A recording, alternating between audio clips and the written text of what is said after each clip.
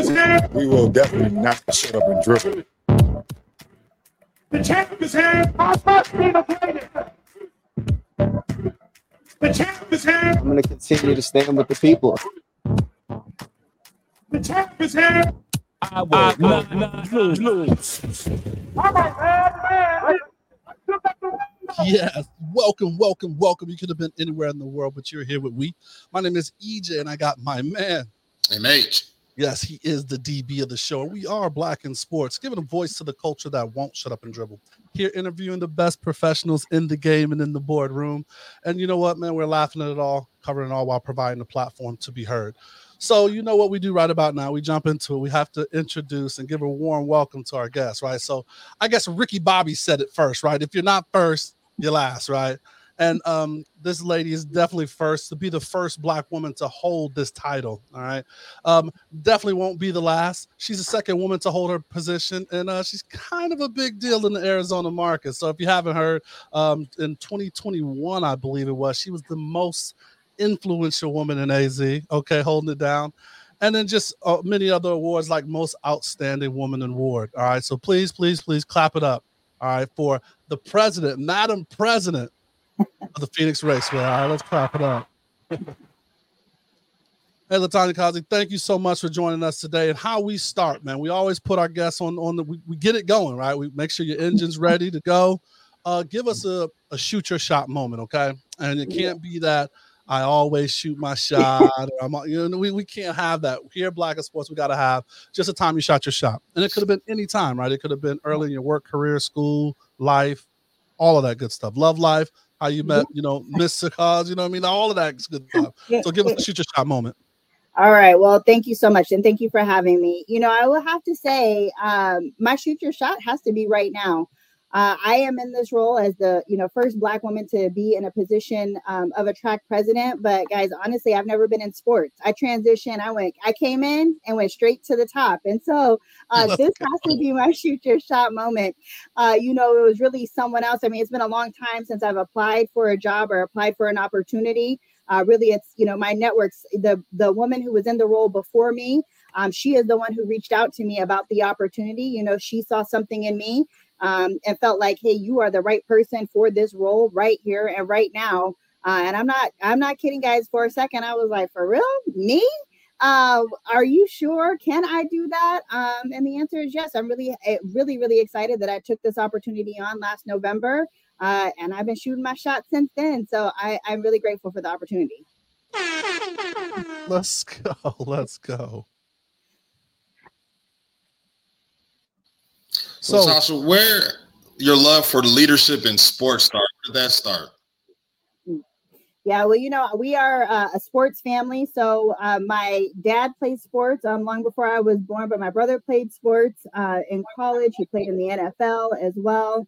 And then as well, I have a niece who currently is at the University of Oregon running track. I have two boys. I have a 12 and a 16-year-old. My 16-year-old has been playing club baseball since he was 10. We're just like a sports family. When it was COVID, I love to go to sporting events. I mean, I would go to any sporting event. Love all of it. I mean, you name it, I would like to go. But I will tell you, we watch sports. If we're not watching the news in our household, then we're watching sports. And so during COVID, we couldn't do sports, right? You couldn't watch sports. So we started watching the bags games. That was the only thing on TV. They could wear masks and then they could play. So it was a whole championship, a cornhole championship going on during COVID. And so, it was the fathers and the sons rolling around. So we our whole family started watching cornhole during that. That's how much we love sports.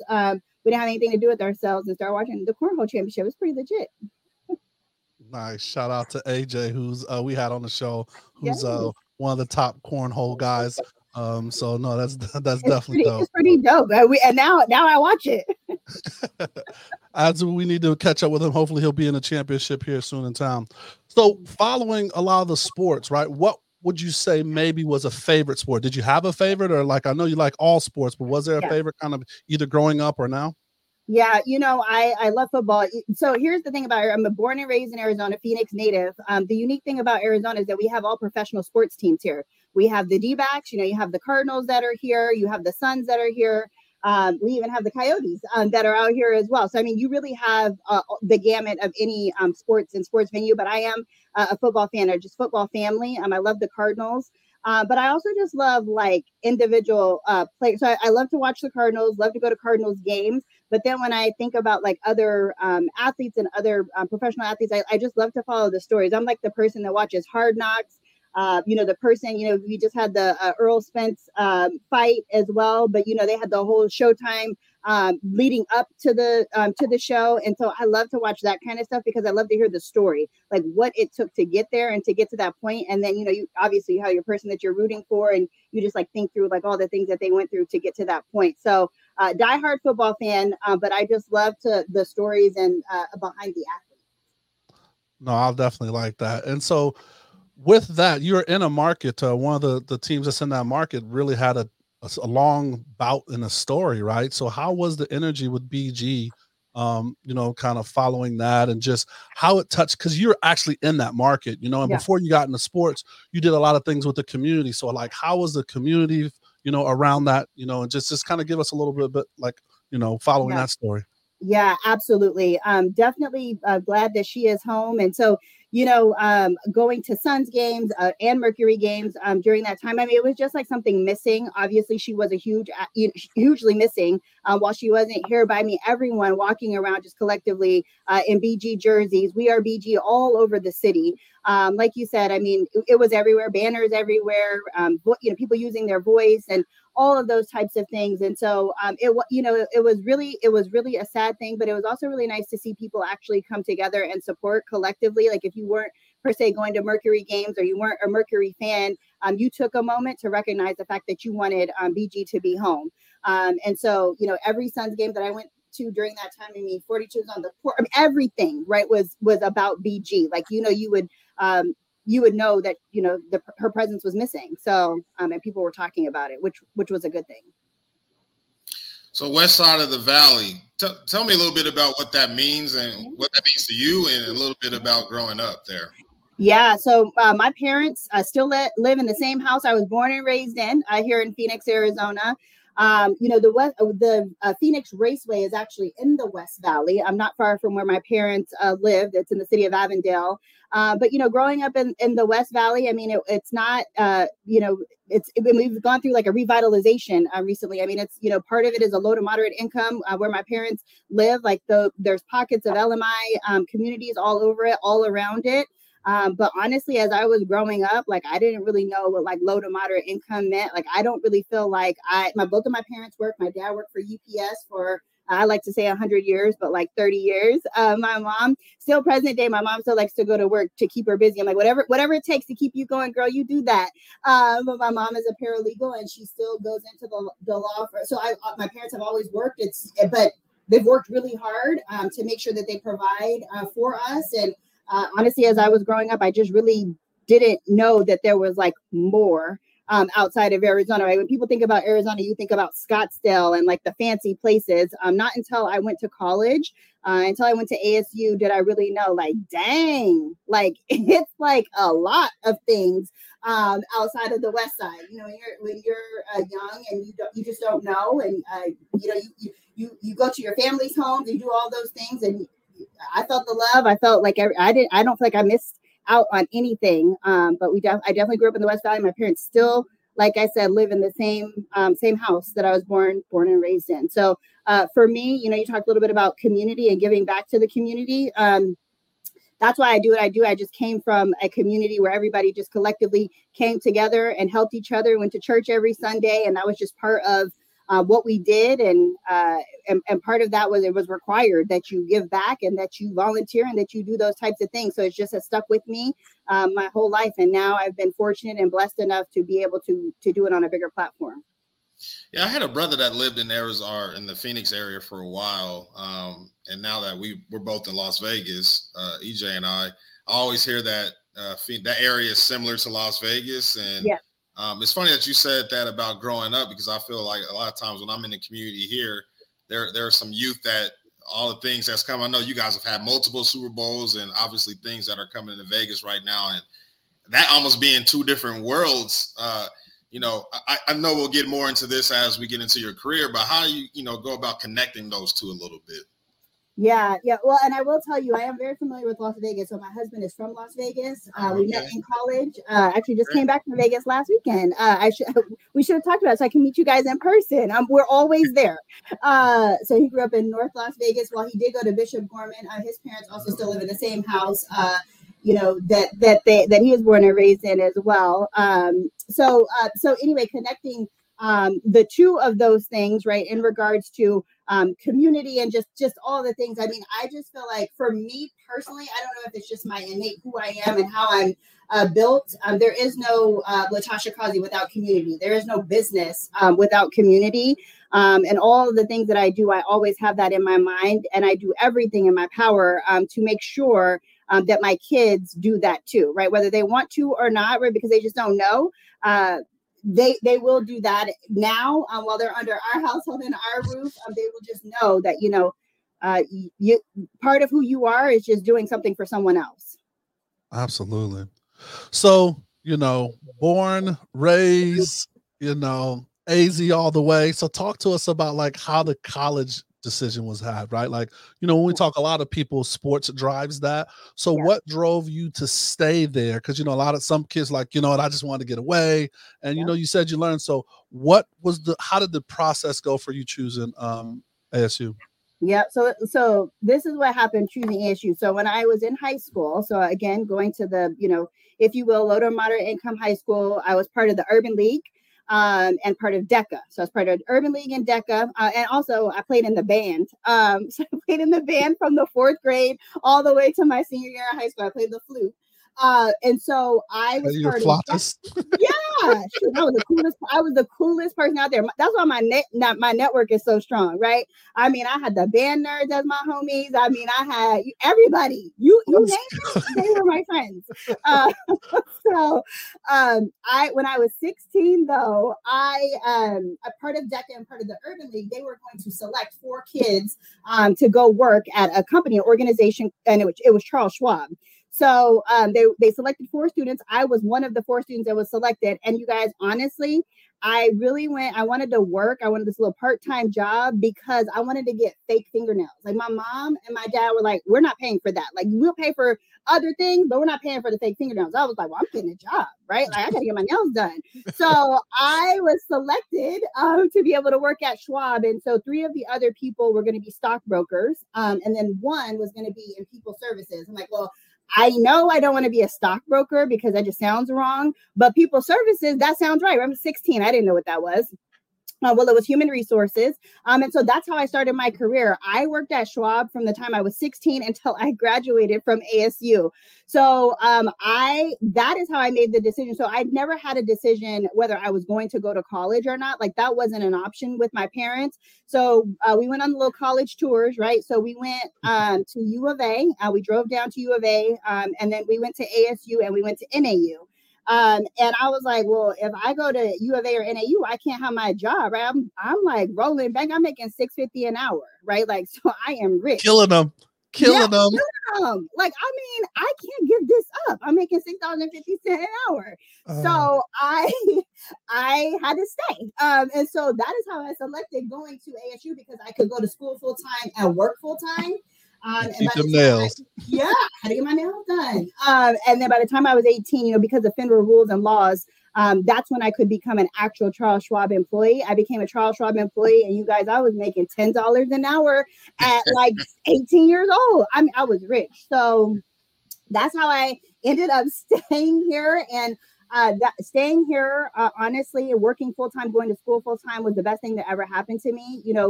Schwab taught me how to manage money, legit get into real estate, those types of things at a very young age. So, I mean, I am so glad, like I wanted fake fingernails. So that's the secret, because I know a lot of people that went to ASU. Yeah. I don't know a lot of people that finished at ASU. Had too much fun.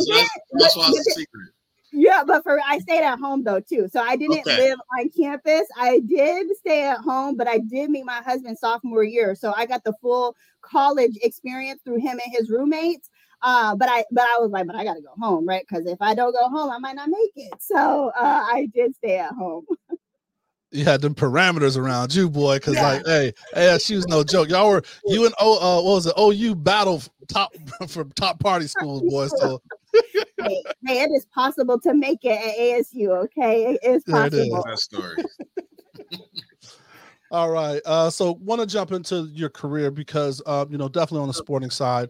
And I know a lot of the passions and things that you've done before. So thank you about this, the Charles Schwab, right? Because that was a foundation that, elevate you. And what we love about this show is it's not always natural journeys. So thank you for being open with that. And while we're going to focus mainly on, your current role, definitely the community things that you've done, being in like that HR background and just like development and the different companies all built for who you are today. But of course, today, we want to focus on, your career now, being Madam President. Let's go. That's so fire. So, give us the Reader's Digest version of how this came to be. Yep. Yeah, absolutely. Well, like I said, really it was through Julie Giese, who is the previous track president here. She moved to Arizona from Daytona, been a NASCAR employee for over 20 years, but came to be the track president here. She and I were on a panel together. She was here for about 4 days. We were on a panel together. The person that was leading that panel reached out to me ahead of time and said, hey, there's a woman running the track. She was the first woman to lead Phoenix Raceway. He's like, there's a woman running the track. She needs to be around really great women and needs community connections because she hasn't been, she's not from here. And she's really trying to do some great things at Phoenix Raceway. And you're a community person. I said, listen, as long as she's a good person, happy to help her. And so she's a phenomenal person. And again, day 4 into her 4 years here, I just started helping Julie make connections, building relationships with her. And during that time, Julie was like, you know what, you got to come to a NASCAR race. And guys, I had never been to a NASCAR race before 4 years ago. I was like, for real? Like, I mean, it sounds right, but I'm not really sure. So, and I made my husband go too. So I was like, maybe it probably would just be the two of us, right? And so we go to this event. It was not just the two of us, for the record. It was like an experience I had never experienced before. Never in my life. I mean, there were so many amazing things going on. I mean, there's nothing like a NASCAR experience, truly. And Julie gave me that VIP experience, and I just built a relationship with her for those 4 years. You guys may have heard about this, but Julie left Arizona to go run the Chicago street race. So she gave me a phone call and said, hey, what do you think about running, Phoenix Raceway when I go move to Chicago?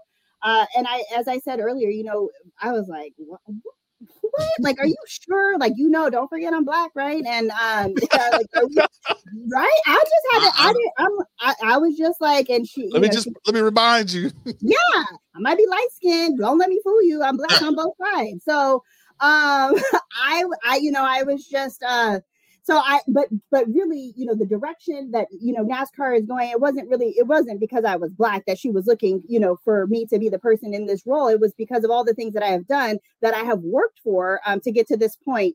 And so I really am. I had a lot of conversations, internally with NASCAR leadership, president, Billy, NASCAR circle, everybody, the family, everybody, just to truly understand, where has NASCAR been and where is NASCAR going? And I asked some really difficult questions, but everyone was 100% transparent with me from the jump in every conversation. And it felt right. And, it was honestly my husband that pushed me to at least, open the door. Cause for a few minutes, I was like, I don't know if that's the right opportunity for me. And truly, I am really, really glad. I know it is the right opportunity, and I'm really glad that I took a moment just to take a moment. That's us getting out of our comfort zone. I was really comfortable and in a great role, and been doing really good things in the community. And so I didn't really think I needed this opportunity. Speaking of, just comfort zone is exactly where I was at with this. When I was telling my dad I was prepping for this interview, he was like, NASCAR? Like, he just, and my dad is well versed in sports. So I know that was probably some of the reaction from your family and friends and all across. And as a pioneer, how do you kind of hold that weight, I guess, if you want to call it weight, or that responsibility on your shoulders? Yeah, people ask all the time, and honestly, not just like Black people, right? I mean, people like our family members, everybody's like, oh my God, that is so cool. It's more the Madam President part of things, but then when they really take a moment, I had my first race in March. One of the things that I did, you know us as Black people, right? We want to support each other, so everybody wants to come to your race. They want to be here. They want to be here for you. So of course, my family was here. I had friends. I had what I call Suite 33. Which was a suite full of Black and brown people that just had never been to the race before. It was a vibe, right? When I went in there, I was like, I don't want to leave here because this is where we are. And so, but it was just a really, really great experience. But it's really about education, making sure that people understand what NASCAR is and opening the door up to them to say, hey, give it a chance. Like I said earlier, I would go to any sporting event. That's why I went to my first NASCAR race 4 years ago. And so it's really about making sure that people know it will be an experience that you've never had before. And so, yeah, I don't necessarily see it as anything that I'm combating or have to defend, because I'm 100% comfortable with the decision and really living in the dream of being able to do this role. But I will tell you, on all sides, even like women, we're hard on each other, right? But other women are like, oh, what are you thinking? Like, who does that? Like, especially if they don't know that I'm a diehard sports person. Most people know that about me, but if you don't, then they're like, really, NASCAR? Like, that's weird. I'm like, is it? You haven't gone. And again, that's any color. It's just like women in general. Sometimes I'll get that. So. Yeah, definitely. Like you said, women in sports, right? Like that's a mountain in itself, right? So then put, Black women in sports, and then add the sport is NASCAR. So you put on those layers. So there has been other people, when you think about the historical context, right? Like, you're a part of history, which is just amazing.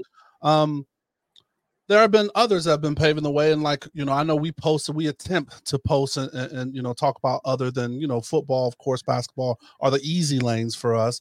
But like Wendell Scott, you know what I mean? Like, after you got into it, did you start like doing the research, or did they bring the research to, like, how do you educate yourself, and how does like NASCAR in general embrace the culture and talk about those things? Yes, absolutely. So, one of the first things I had to do is get out there. I had to go on a tour, if you will, of NASCAR. And really what that meant, my first quarter of being at NASCAR, I think I might have been home for a whole week collectively together, because we have a race every weekend. So I was really out there building relationships, really understanding the sport.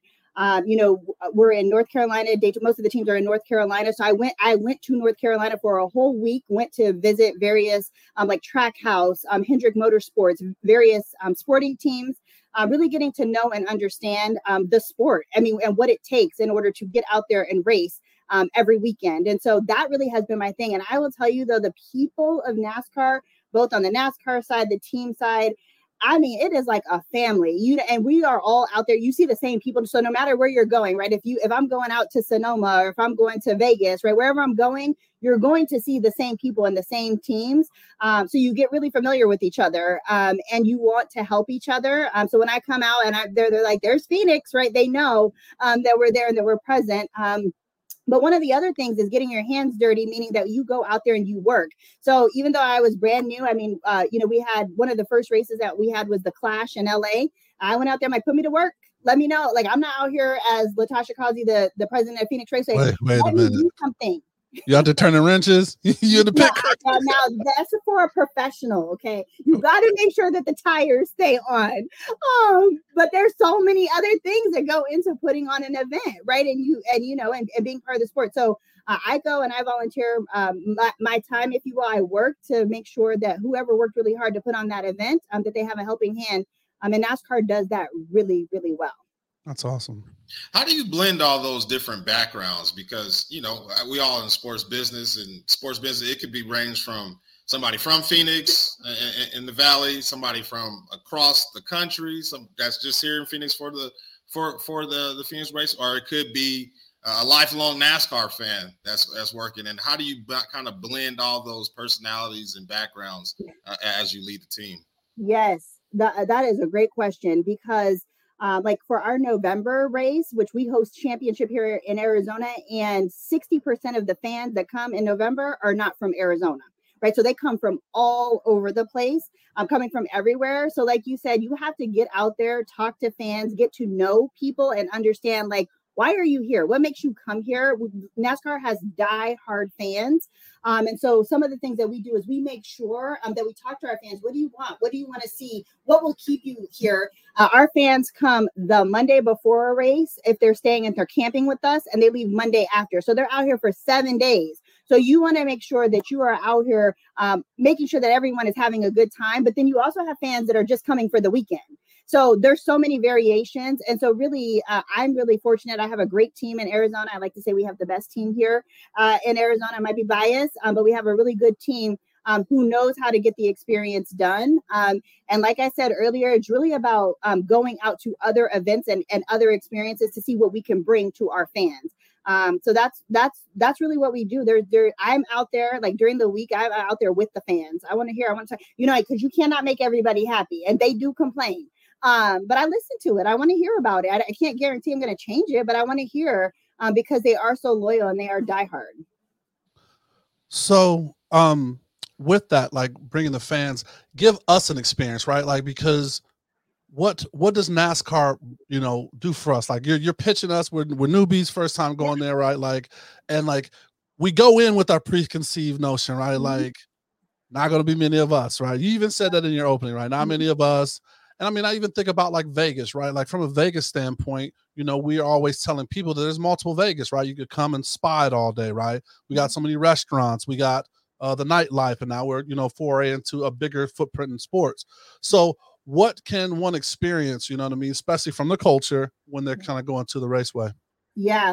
Well, here specifically it's Arizona, right? So specifically when you are in Arizona, you have to you're in a space. Oh, excuse me, really quick. I'm on a call here. Yeah. So sorry about that, guys. There's team out there. We got that's team out there making sure making sure everything is good. Making sure everything is good out here.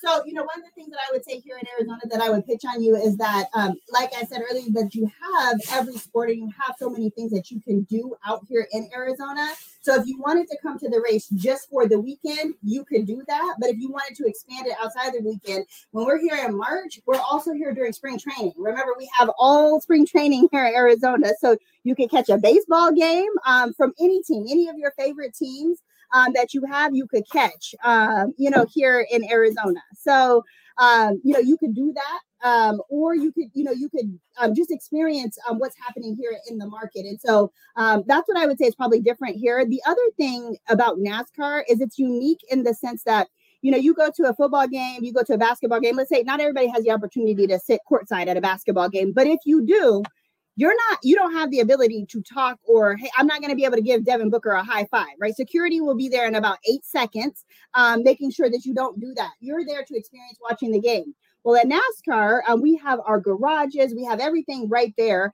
And our drivers are there. So like our garages are there with their pit crews, with the driver, they interact and they engage with our fan base. So if you are truly a NASCAR fan and a driver fan, you're going to see them right here out wandering around like everyone else. And so I feel like that's a very, very unique experience, especially when you're following around a driver. And then you said you grew up really close to the racetrack, right? If I remember correctly. So how do you bring the community to the racetrack? What's some of your strategies there? Yes. So there's so many things. So when I got on the call earlier, I said, I just got back from a tour at the track. That's the thing, since I have started here, people are like, dang, I forgot Phoenix Raceway was there, that it was out there because I am such a community leader. I am somebody that is out there. And they're like, once I go there again, we like to support each other. So like, I want to come, I want to check it out. I want to see what it has to offer. And it is opening up my home, which is Phoenix Raceway, to the community. So I've been giving tours to individuals who've never been here before, and they are just in awe of like what the Raceway is and what it can do. We have over 600 acres here at our Raceway. So it's nothing small, right? I mean, it's a venue that operates over 200 days per year. We have almost 200 events here at the Raceway outside of our 2 NASCAR events. So it is a venue. And so that's one of the things that I want to make sure that I do, is make sure that the community knows that we are a staple here in the community, and our house is your house. The other thing is making sure that kids, so I don't want little black and brown kids to be like me, where they don't go to the Raceway until they're an adult. I want to open that up now. We have a donor advised fund here, meaning that we can give money back to nonprofit organizations, but we could also set up strategic initiatives and do things that we could do to set up well into the future. So just in my short time here, I created a partnership with a local high school where we created a motorsports curriculum. We brought kids out as a field trip. We will do about 8 of those field trips per year. Our first one that we did in May, there's 50 kids that came. 49 of them had never been to the Raceway. 49 of them were kids of color. And they were just like, oh my God. And so they were able to open up and see like what's possible. You could be a track president. You could be someone that drives a car. You could be someone that is at a sports venue. So, you know, my strategy really is opening it up to the community and doing our part with that.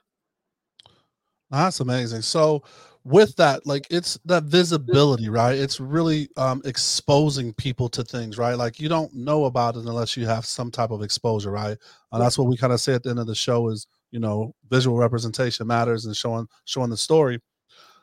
How has NASCAR, because like, you know, doing our research, this is the 75th year of NASCAR, right? So it's an anniversary, a big anniversary, I should say. And, you know, you're talking about that there's still some of these firsts that's going on, although they've been working on diversity and inclusion, like I've heard you say and other people say, for over 20 years. And you actually come out of a program that, you know, they kind of put together and sponsor. Can you talk a little bit about that program and like, obviously what it's done for you? Yeah, absolutely. So I didn't personally come out of the drive. It's called Drive for Diversity. Okay, So that's the Drive for Diversity. Got you. Yep. So the Drive for Diversity program is a program that has been around for over 20 years that helps with our drivers, but also helps internally with our employees as well. So it helps us with hiring as well, individuals of color. And it's something that NASCAR has been doing for a long time. I think you know, people don't know that, you know, NASCAR has been doing that. And it wasn't, I think a lot of people think that, okay, well, when NASCAR got rid of like the Confederate flag in 2020, then that's when NASCAR opened up diversity. You know, NASCAR has been diverse for a very long time. And I think that if people, when I came here and came to my first race, I didn't know the amount of like people of color that are on pit crews. Majority of them are people of color. Most of them are Black, and most of them have played a sport. I think probably 99% of them have come from some sort of athletic background, some in professional and some collegiate. Now they have that program for that as well, right? Like that's exactly right. There's what is that one called? It's like the pick combine or something like that they have? It is, but that's all part of Drive for Diversity. But yes, really? So Drive for Diversity is all encompassing of all of those things, variations of where you want to be within the organization or within the crew. And so, yes, each pit crew has like a combine. They have a whole day. I mean, when you guys have an opportunity, if you ever have the opportunity, that in itself is a sport. Being able to watch them prepare for what they do on a weekend basis, it's amazing. So, since you had to figure it out, I hope you understand this reference. Do you remember back in the day when everybody was wearing those NASCAR coats? Because I used to always wear them Oreo ones. So the first day on the job, did you bring back out that M&M coat that we had? Look, I haven't even got my custom coat yet, but I'm working on it. I am working on it. Like in my emojis now, I use a ton of checkered flags. Like I didn't do that before. Like I'm ready. I wear a fanny pack when I'm out. You know. Don't do that. Don't do that unless you've been out here. I love everything about. Like I'm the queen of fanny pack right now. You couldn't have told me I was going to do that before November, but it's real. So there's so many things that are part of the culture that are just like super cool. Yeah. Even the fanny pack. Yeah, that's awesome. So as far as diversity, right? You know, you're seeing the diversity. You know, in the front office, they're working on that. There's a lot of people like that are just. In all different levels, right? Like, you know, Eric Mosley, I think I just met a couple of years ago, right? Moses, excuse me, I met a couple of years ago. That's like, you know, in the top, and he was one of the first at the Nash. That was in Nashville. Yeah. Yep. So and Eric Moses actually he is in Arizona now and runs the Fiesta Bowl. So Eric Moses is a big deal. Out here doing big things in Arizona. He just had his Fiesta Bowl luncheon yesterday, and Eric Moses is doing some really great things. So how is that? Are you bringing those different sports worlds together, right? Like, are you getting the support from like an Eric Moses or even like a Larry Fitzgerald, right? Who's an ambassador of Arizona, right? Like when we had the Super Bowl there last year, he was involved in a lot of things Super Bowl. Yeah. So how is that going? Yes, that's actually going really great. So, because I have been here for so long and because of my experience in my other roles, the relationships that I already had with the other teams just have carried over. Certainly partnering, collectively. So I have my big luncheon that's coming up next week. Every single one of them will be there. The Cardinals will be there. The Phoenix Suns will be there. The Coyotes will be there, and the D-backs will be there. They have all supported me, and they will all be there from a leadership perspective. We also are doing some collaborations. We actually have D-backs night coming up here in a couple of weeks. D-backs NASCAR night.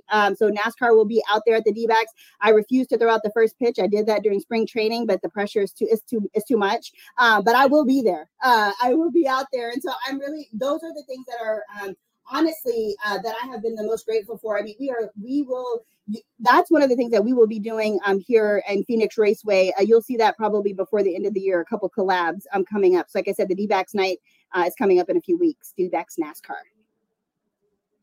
Okay, getting my fan question out of the way. MJ, I know he's been a big pioneer, or he has a lot of influence now in NASCAR. How have you met him? Yes. What do you think his role is in the future of NASCAR moving forward? Yeah, 100%. I have met him a few times. MJ is he's like MJ, right? He is the GOAT. But when he is out here at NASCAR, he's like, just MJ out here, owner of a sports team, just acting like he's like a regular person like the rest of us. And everybody is like, it's MJ. But he is definitely into the sport. His team, 2311 team, they do amazing work. I just met with, I think they are the only NASCAR, or if you will, only sports team within NASCAR that has a diversity officer. So Craig Robinson is the chief diversity officer there, or director of diversity for 2311. And so that is all part of their leadership, right? Whether it's MJ, whether it's Denny that owns the team as well, they have they're intentional. Obviously, Bubba races for them as well, and so. They're very intentional about what they're doing from a diversity perspective. So MJ is hands-on. He's out there. I have seen him at multiple events across the union. I saw him at the Daytona 500. And he's very personable. I mean, he's super, when I saw him at the Daytona 500, he's very congratulatory of me and my role, just proud. And he loves the sport. And we have mentioned, Brad Daugherty was one of the OGs as a basketball player in the game. So, yes. He's out there too. And just, it's so funny. Like I saw a special, driving was actually his first love. Yeah. And he just said he did basketball because he could. So it's good to see them out there, just shining a light and exposing other people to it. Yep. Yeah, I agree. I mean, and we have so many professional athletes that roll around. When I went to Sonoma this year, Marshawn Lynch was there. And I asked Marshawn, I'm like, have you been here before? He's like, yes. So, I mean, you just don't even know. Yeah, so he was out there. I mean, there have been so many professional athletes that have, I love football, so I usually call out the football players, but there have been so many others that are not just in football that have been out to the races across the board. You will see them, and they're interested and they're into it. Got you. So kind of going on just like the development and exposure, right? So I think early on we talked about you said you watched the Hard Knocks and, there's Netflix specials and things like that. Only thing that I've really ever seen from the NASCAR was like the story on Bubba that they did a couple of, maybe it's a year ago or something like that. What are they doing around NASCAR that you know of or would probably like to see that would just kind of help the sport? Because, a lot of times, it's seeing those specials that like put a different perspective on those things that, can endear newer fans or just kind of highlight the sport in general. Yep, that's exactly right. So that was the step, I think, in moving towards that direction. NASCAR, I think one of the things that we have a great story to tell, but we don't tell it, right? Like I just mentioned people that are here and that are out here. And I think that, those are some of the things that we are working on. I think you will see more in terms of Netflix specials and, NASCAR really telling the story. Eric Ryan is someone who runs our communications here at NASCAR. Eric Ryan has been here for a couple of years at NASCAR, and he's very intentional, very purposeful about telling the story, the holistic story about NASCAR, to make sure that other cultures know that they're invited, and make sure that we appreciate our diehard fan base at the same time, and making sure that you just tell, like I said, we just haven't been telling the story of NASCAR. Like I just told you about pit crews, but that's something that you should already know, honestly, because they're just such a dynamic part of the sport, and such an important part of the sport. I feel like another big part of the sport that I first noticed was partnerships with NASCAR, and how many of those things. So can you talk a little bit about navigating that part of the game? Sorry, EJ, I know that was one of your questions. You the partnership guy. I'm sorry. Yes, I'm glad you asked. That is definitely one of the questions. Yes. Well, the whole, when I mentioned Drive for Diversity, one of the things, or if you will, barriers for drivers is that it's sponsorship, right? You have to have, it's expensive. It's not cheap. It's like, most sports are you have to put an investment into it, monetary investment into it. And if not for our sponsors, some people wouldn't be able to race, or most people wouldn't be able to race. And then for us, from a track perspective, we thoroughly appreciate our sponsors. When we have major sponsors like Coca-Cola, right? One of our main sponsors here at Phoenix Raceway. You have Ally, which is a financial institution that is collectively across the board for NASCAR. So I think in terms of sponsorships, one of the things that NASCAR does really well, we have a great team, great corporate sales team and partnership management team that manages those relationships, is making sure, even though the tracks, like I have an Arizona track, there's a Las Vegas track, we make sure that when we talk partnership, it's collective. So anything that we can do to have massive partnerships, it's what we do. Like for us here in Arizona, I talked to you guys a little bit about our campers. One of the things that's really important for our campers is making sure they have a store. So we partnered with Walmart. So we did that. We just launched that, and our team did a great job of launching that in March. And it was successful, and we're going to continue to do it. But so now Walmart's everywhere. So how do we do that in other areas and other markets as well? So we make sure that we do what we can in terms of sponsorships, but we wouldn't be able to do all of the great things if we didn't have sponsors, within any of our tracks. So you see in the future with the younger drivers as well, from the culture? I believe, and I missed your panel, by the way, because you were at the Black Sports Business Symposium, but y'all whole crew showed up and showed out, by the way. Y'all were out there. But I got to see the panel who's the communications guy you just mentioned? Eric Ryan. Yes, he was the moderator, and I think Bubba, and what's the young guy? Is it Roger Carew? Yep, Roz was on there, and it's just great to hear that. Like, how are they doing with the pressure, and because every time we get into certain things where we're the first, it is that pressure. But what are they doing? How are they getting supported by the other drivers? Are you seeing kind of that growth for the younger drivers? Yeah, well, I think, they would have to answer it much better than I could, but I would say, I think one of the things that we all do is we try to support each other, especially the young drivers. When I mentioned partnering with our school here in Arizona, Raja came out to Arizona during Super Bowl. So Raja came out, and there's also another young driver named LeVar Scott. So Raja and LeVar came out to the school, and when those kids were able to see kids of color, that were essentially their age, they were like, what? We didn't even know this was a thing, or that we could do this, or that this was possible. So I think even for them supporting them that way, them being able to tell their story and be able to get on platforms and let people know that they are here and that they are up and coming, I think it's just a major thing. And even for Raja, we'll be doing an event in Miami in our October race. I'm going to go out there, make sure I support Raja, make sure we bring people there to be able to do meet and greets with him. And so I think collectively it is about everyone coming together to be able to support these individuals in the best way that you can. Obviously, when it comes directly to racing, sponsorships, all that kind of stuff, that's totally separate. It's really about the person, being able to support them as a person, and showing them and making connections for them where you can. And so that's really how I have been able to support just in my short time. And I see that across NASCAR as well. Like you said, Eric Ryan was doing the panel with them. And so we make sure that we build relationships with all drivers so that we understand, because, outside of racing, they also have other things that are important to them. And so we want to make sure that we know you got to get to know them personally. What is important to you, and how do we support you when you come to my track 2 times per year? What is it that I can do? Absolutely. MH, ready for those quick hits? Yes, sir. So, Sasha, just some quick kind of get to know you questions for our listeners. So, breakfast, lunch, or dinner? Lunch all day. What is your favorite meal? I mean, I'm from Arizona, so I love Mexican food. I can eat a taco all day, any kind of taco. Favorite drink, if you would. It doesn't have to be alcoholic drink, but just favorite drink. Look, I live in Arizona, so water on the rocks works really good for me. Okay. Favorite music artist? Oh, dang! I knew you would ask me something like that. I love music, so I'm a huge Erykah Badu fan. I love Erykah Badu, so I'm gonna say Erykah Badu. Favorite place to visit, travel space or place? So I love the beach, so we go to Coronado probably every year. So it would have to be a toss up between Coronado and Cancun. Okay. If you saw a recent put down, if somebody was trying to give you slack, but it actually turned out to be a compliment, what did they say? Wait, ask that again. If somebody was trying to put you down, but for you kind of took it as a compliment. Yeah. What would they say? What do they say?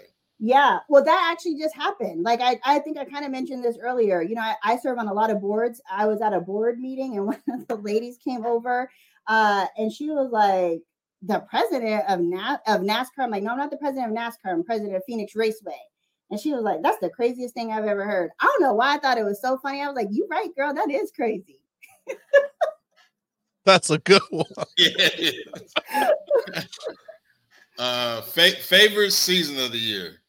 I'm like summer, but not too hot. I don't even know how that work. How does that work in Arizona? Bring it. Okay. Most embarrassing moment of your life, if you can share. Most embarrassing moment. Oh, let me see. I can't think of one that's like coming to the top of my head, because usually when I get embarrassed, I just kind of laugh it off. I mean, I would say, I'll tell you one that recently happened. So I told you I have two boys, right? So I have a 12-year-old and a 16-year-old. The 12-year-old plays basketball, but he was playing baseball, right? For like a little club team. He's super athletic.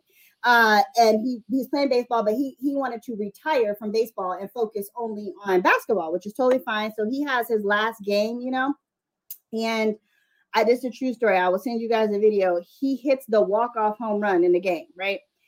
But when that happened, right before it happened, the team walked the kid in front of him because they had 2 outs. So there's 2 outs, right? And then he came up and they were like, he's not gonna hit, but my kid's not gonna hit the ball. So he goes up and he hits the walk-off home run. You guys, I went crazy. Like I went all the way crazy, like I was at like a professional sports team. It was embarrassing because I heard that shit on the video. You know, like Game Changer has like a little camera on there, and I cussed. He's 12. I said all the things that you shouldn't say at a 12-year-old game. That was embarrassing. Because after when he was listening to it, he was like, "Mom," I was like, I don't know what happened. Proud mom, baby. You can't say. That's my baby. That's my baby. I did one of those. Now what? You know, like because they walked in front of them. Like, why would I do that? You are a true sports fan. Yes, that's why you would do that. Yeah. My last one. Favorite art mural? Oh, you guys. Someone painted an art mural of me in downtown Phoenix, so it has to be my favorite.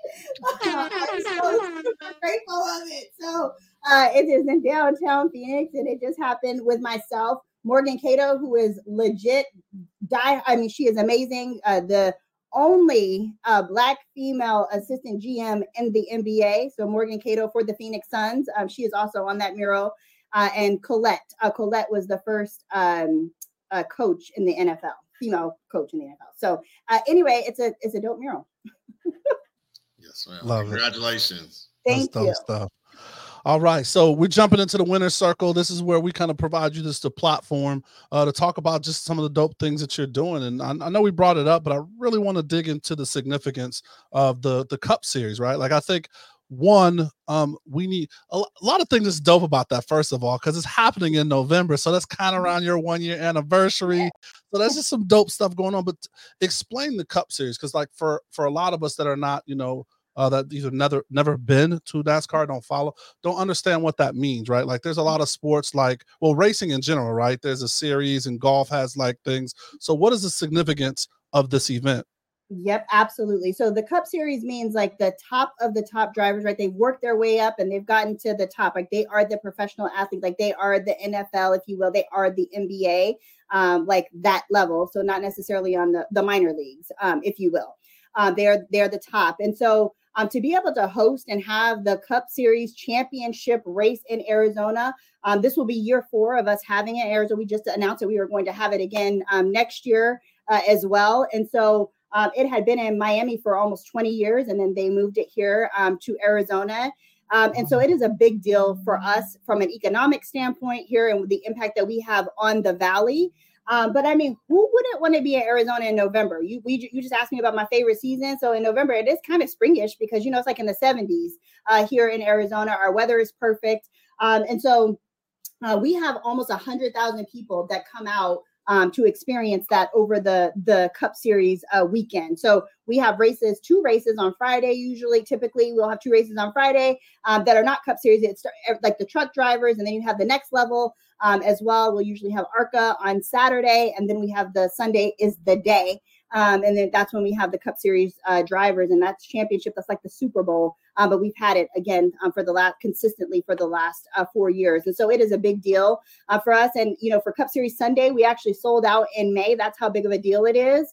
But we still have availability for Friday and Saturday. And really, our team does a really great job of making sure you have a holistic experience for the whole weekend here at Championship Weekend. So we're really excited about it. And like you said, that will be my 1 year in November as well. My first championship and year 1.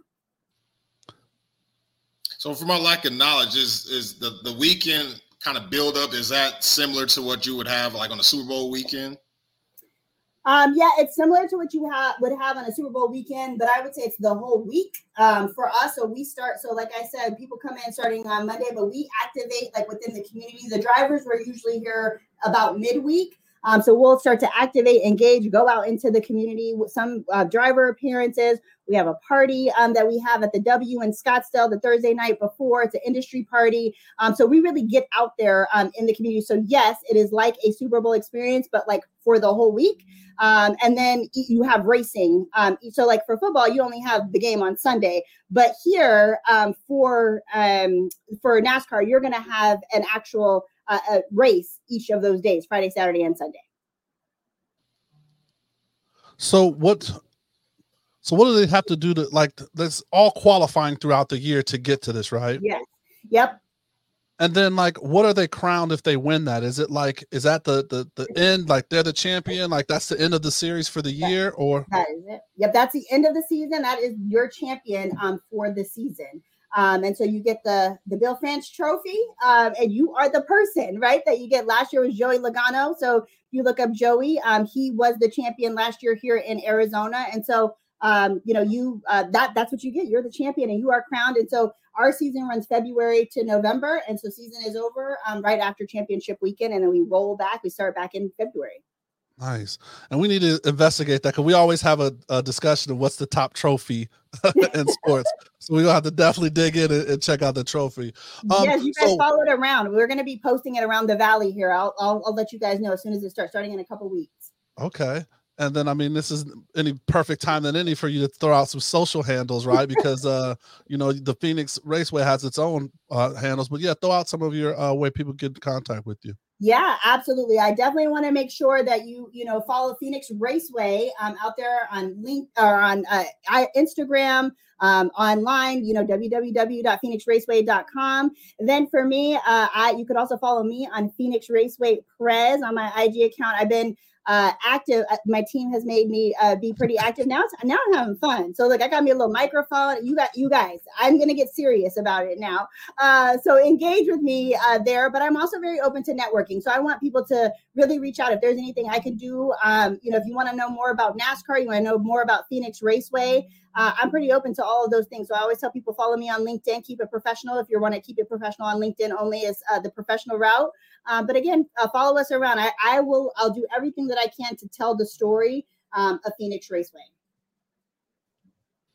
Telling the story. Wow. So you the you're the social queen now. That's I mean, I can't call me that yet. I'm working on it.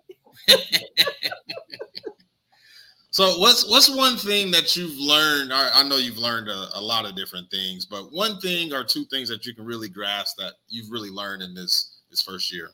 Yeah, I will tell you, first and foremost, I have learned that there are a lot of people out there that want you to be successful. I think that, being the first, and you can't, it was talk about the social media queen, you can't read all of the comments, right? Because people hide behind their comments at times. And so they will say not so nice things, even people from your own community. And so I think that there is that, like, you have to know that there's more people supporting you, but also if they're not talking about you, you're not doing something right. So I think that that's probably one thing.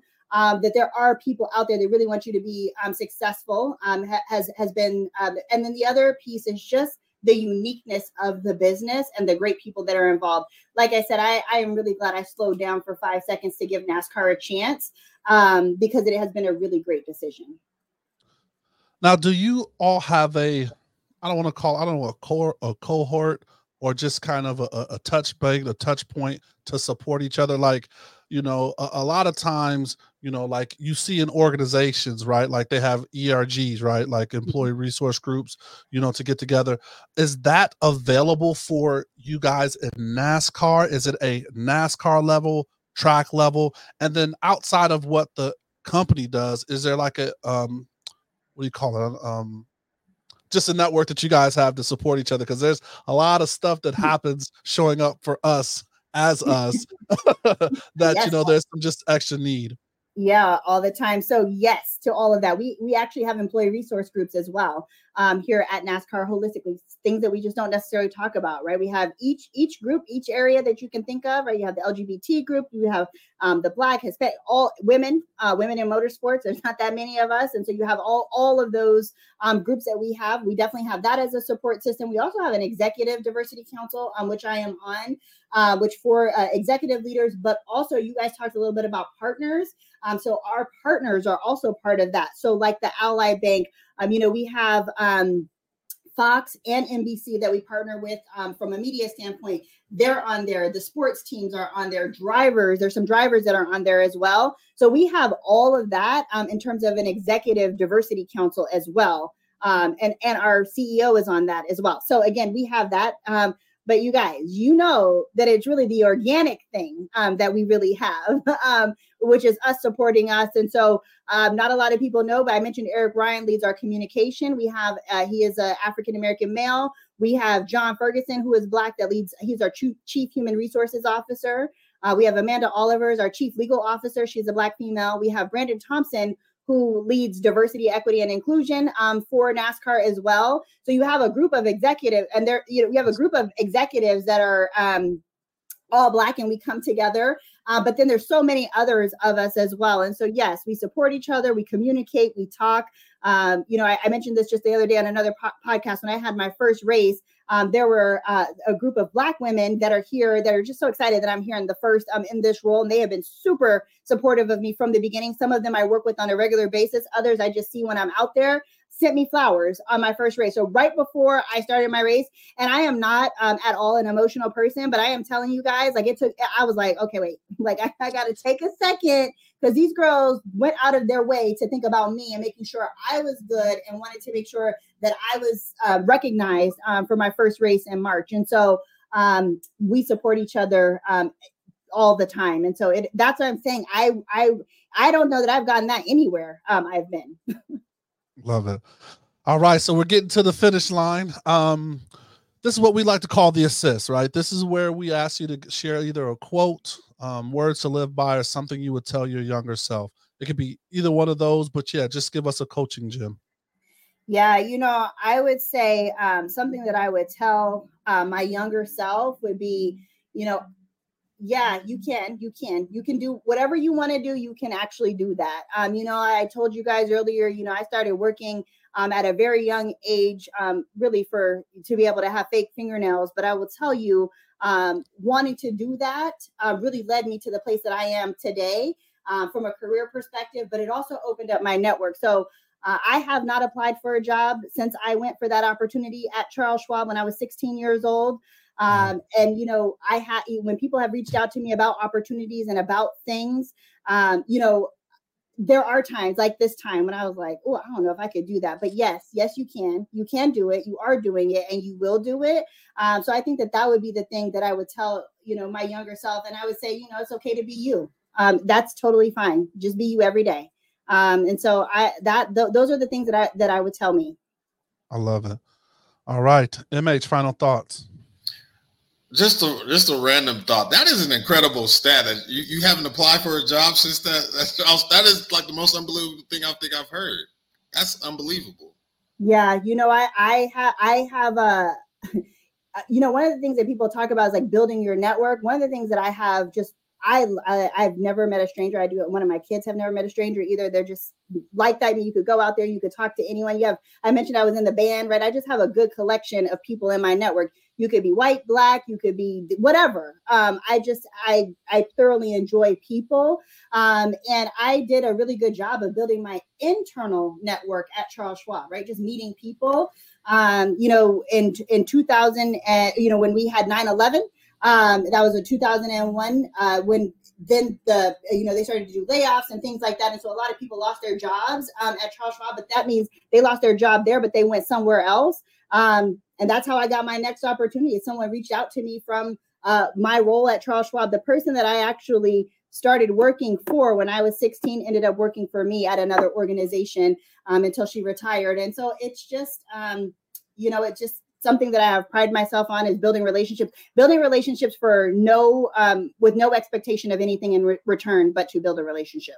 So that means you got to get out from your desk and walk around the office and shake people's hand and ask them how their weekend is doing and really mean it. Like that's Yes, you got to get to know people. We can't do high fives now. We got to do dabs or what's up? You know, we can't do it as much as we used to. And I used to be a hugger, but I can't do that anymore either, right? Because we don't know. But yeah, I really do genuinely care about people and taking the time to really get to know them. Because honestly, you guys, you just never know. You never know when me taking 5 seconds to say, how was your weekend? And actually standing there listening to you about your weekend could be just the thing you needed that day. Correct. That's great. MH was taking that as an eternal note. Yeah. I think I'm pretty genuine. Yeah, I think. He's very genuine. He's very genuine. But he has to get up and out because he's very locked in. Yeah. EJ's the network. Yeah, I'm not as much, but yeah, thank you for that advice. That's great. Now, you don't have to talk to everybody, but somebody. Okay, thank you. Cool. Okay. See? You don't have to be the extreme, right? But give people a chance. Awesome. Well, Latasha, this has been absolutely amazing. We thank you. We honor you, Madam President. It's a blessing to be able to say that, so thank you for spending this time. I know you're super busy. Hopefully we can definitely check you out. Now that we know that Vegas is a spot for you, we definitely want to see you or, be able to connect with you when you come in town. So just once again, thank you for your time today.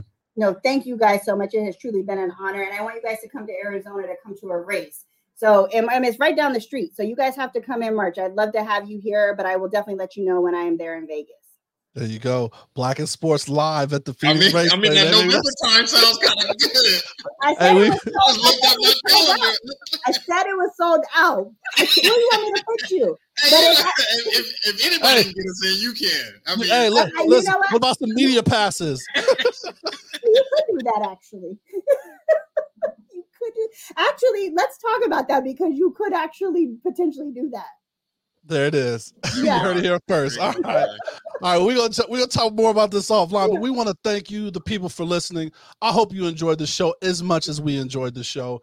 Please follow Tasha everywhere. We're gonna post all how you can link with her and learn more about NASCAR, learn more about what's going on, and just know, subscribe to our YouTube channel. We say it all the time. Visual representation matters. If you see it, you can be it. Subscribe wherever you listen to podcasts, and please remember, stay safe, practice gratitude, and know we're rooting for you. Screaming, all us blacks got is sports and entertainment until we even.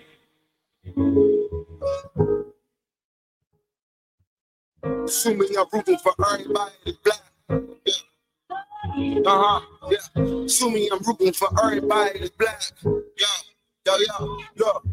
Assuming I'm rooting for everybody that's black. Spent about 2 racks on handmade rags. Assuming I'm rooting for everybody that's black. That's everybody from sports to college class to rap and back.